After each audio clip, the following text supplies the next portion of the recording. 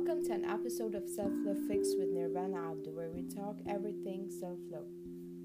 We unravel and analyze different reasons women around the world find it difficult to accept and love themselves for who they are. For the first episode of our show, we wanted to feature a very special guest, Dr. Farah Aboza, who's Harvard certified therapist. Good evening, Dr. Farah. Good evening. I'm so excited to be here, and it's a pleasure being your first guest.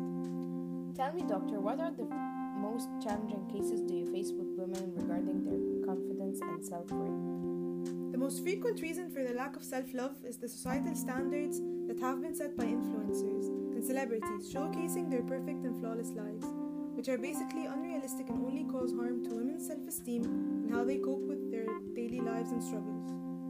That's actually a very accurate point. We have asked our listeners to send us their struggles and things they have dealt with concerning how they deal with the lack of self-confidence and self-worth.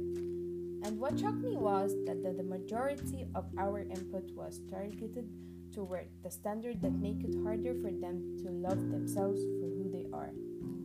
Studies have actually shown that adolescent girls tend to have lower self-esteem and more negative assessments of their physical characteristics and intellectual abilities than boys have. These findings may explain why the incidences of suicide attempts, depression, and eating disorders are substantially higher in girls. According to one of our listeners, her lack of self-esteem all started when she started comparing her life with lives of social media figures she loved.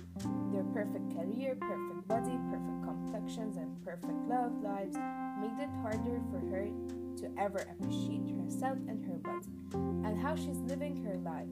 So let me ask you, Dr. Farah, what tip would you give this young listener to help ease her struggle?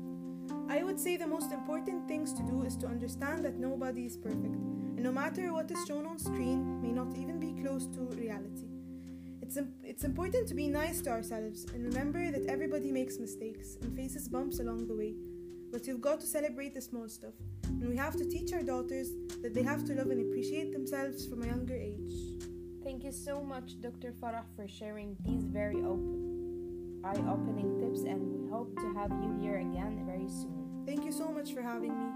Thank you all for tuning in, and see you next week with a new episode of Self Love Fix.